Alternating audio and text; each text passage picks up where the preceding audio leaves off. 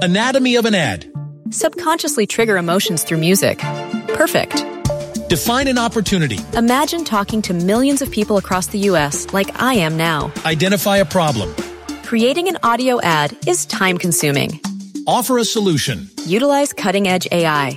Imagine creating all that in under 30 seconds. Well, we did to create this ad.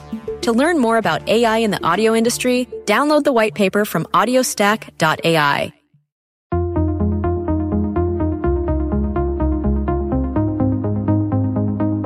When it comes to moving fashion goods around the world, the logistical challenges are not easing up. Zero-tolerance COVID measures have parts of China under a prolonged lockdown. Labor shortages and conflicts are grinding the gears on the west coast of the U.S., just as negotiations with the Port Workers Union are getting underway. And on top of it, capacity, congestion, and pricing continue their uncertain dance. I'm Edward Hertzman, founder and president of Sourcing Journal, and here to help us make sense of it all is Vincent Acapella, Executive Vice President, Growth and Strategy at freight forwarder Alba Wheels Up. Vincent, welcome. Let's start with China. We got severe lockdowns, goods getting banned to seas at our shores due to forced labor concerns. So dealing with China is becoming increasingly more difficult. Do you see any reprieve on the horizon? At the last count, there were about 300 ships off the coast of Shanghai waiting to berth. There are containers moving out of Chinese ports. The question is, are warehouses open? Are distribution centers open? Are businesses open? What we're hearing right now is that by mid-June, there is going to be a substantial opening up of the Chinese side of the supply chain. And in the short term, when you talk about a reprieve on trans-Pacific capacity issues, I think you'll see China open up. But the question is, what does that create, right? Does that create a surge of demand for capacity? The other issues you mentioned about forced labor issues and trade remedies and import policy issues, those are longer term issues that I think are going to linger and stay along with geopolitical issues. But in the shorter term, you have this potential opening up of China in mid-June and this anticipated demand for capacity. I say anticipated demand because a month ago, prior to Ukraine and inflation and all that, a month ago you would say China's going to open up and it's going to be this tremendous demand for capacity. And many believe that still will be the case. What will that do to pricing? What will that do to the ability to get goods out of China into the U.S. West Coast or the U.S. Gulf or even the U.S. East Coast? But, it looks like the demand is still be there. We are hearing from many companies in Q1, there was a 5 to 6% drop in consumer demand for consumer goods, roughly. Is that enough to translate into a loosening of capacity?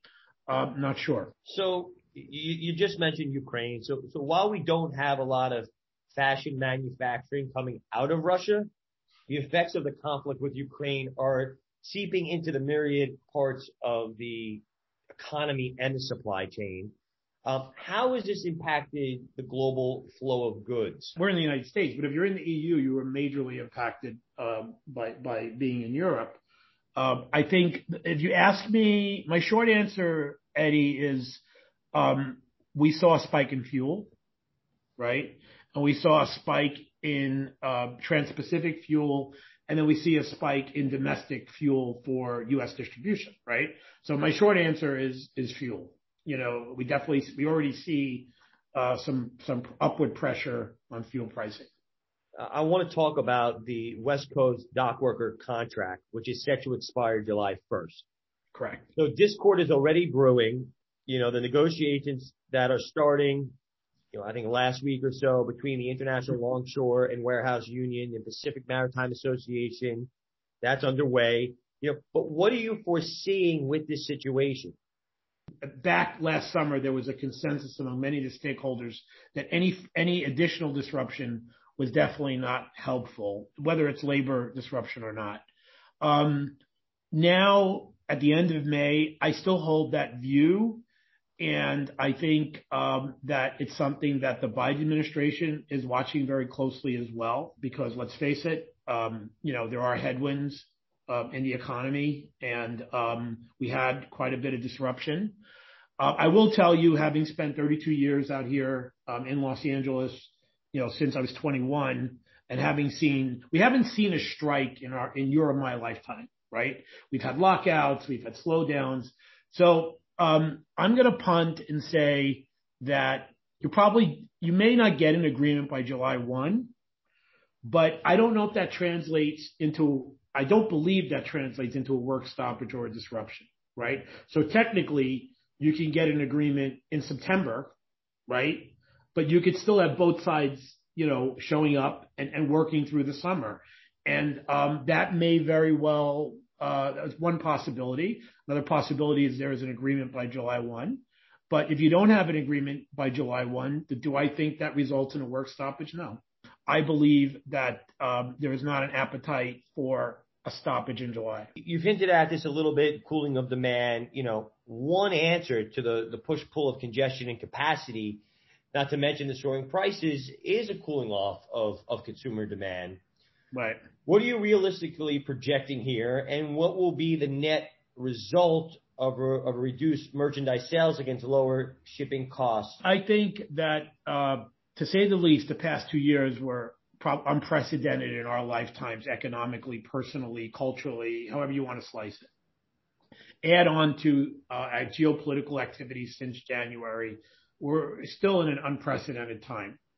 I don't think we could use any past models as a predictor for might happen. So, I still go back to maybe the pre-pandemic or pre-capacity crunch pricing might have been too low. And last summer's pricing was definitely outrageously high. And maybe there's going to be a medium, but it's all going to be pegged to demand for capacity, which is pegged to consumer demand as well. So I still think it's a function of consumer demand. Now, this week, we're getting these reports of, large inventories now in North America.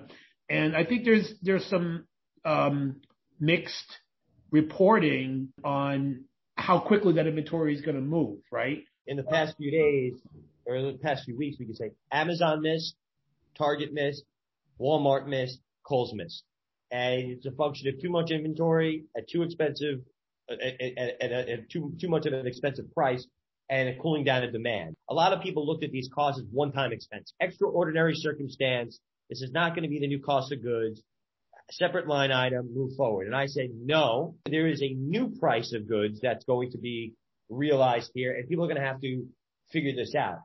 Because the inventory was so lean and they were able to sell at a higher price, I think now the mistake is people are thinking it's going to go down, and it's not. There's inflation everywhere in the supply chain. And so how much that's going to settle, we don't know yet. I think we're in agreement that it's never going back to 2019 FOB prices. We didn't go back to $3,000 a container, right? We're at that middle number, right? And that could be, 10,000, 9,000, 11,000. That might be a new range, right? And of course that's totally subject to demand and capacity and demand for consumer goods and how fast inventories move in North America. So last question, always the most difficult to really answer, is there's so much uncertainty. What can we control? Is there anything that people could do to forecast a little bit better and figure out how to, make these financial projections, so that they're not going out to the street, giving wrong projections and missing, and we see stocks crumbling 25% in a day? As a silver lining in all this could be, one, that the stakeholders focus on the systemic issues that need fixing. And I think on the Trans-Pacific / port congestion issue, you have, the 4 or 5 pillars that people are talking about, which is use of advanced data, better use of data. Alba Wheels Up, our company has data on everything we touch, on every customer. We have, data on everything. But the next company has their data. And it's the same with the terminals. Each terminal has their own data set. So if you look at the Port of Los Angeles and the Port of Long Beach, both ports are talking about optimizing advanced data to an optimizer that would give us, more of a shared database so that people can project and plan. We do it for our customers, but something port-wide that's not specific to terminals that really leverages technology to get advanced data on what containers are coming and where they're going and what containers are staying in Los Angeles and what containers are leaving. The other thing I think, which I don't think is going to be an immediate remedy, is that what you saw in 2021 was an increase in activity from the federal government. So you saw HR 4995, which was Garamendi Johnson, the Ocean Shipping Reform Act, which will give the Federal Maritime Commission a little bit more leverage in looking at things like demurrage and detention with the carriers, looking at carrier policy, looking at the decisions carriers make about equipment, about chassis, about containers, about which containers are going to go on which chassis.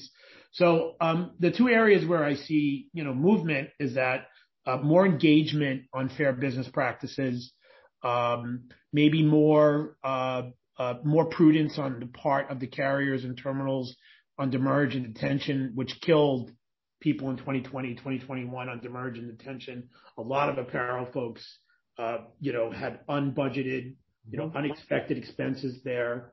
And then I think the data and technology issue and the carrier policy issue are the two areas that could change things. Vincent, always a pleasure to speak with you. Your insight is very valuable, and I know our audience really appreciates it. Look forward to connecting soon.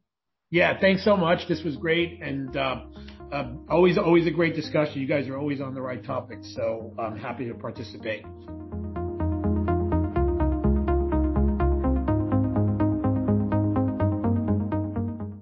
Anatomy of an ad. Subconsciously trigger emotions through music. Perfect. Define an opportunity. Imagine talking to millions of people across the U.S. like I am now. Identify a problem. Creating an audio ad is time-consuming. Offer a solution. Utilize cutting-edge AI. Imagine creating all that in under 30 seconds. Well, we did to create this ad. To learn more about AI in the audio industry, download the white paper from audiostack.ai.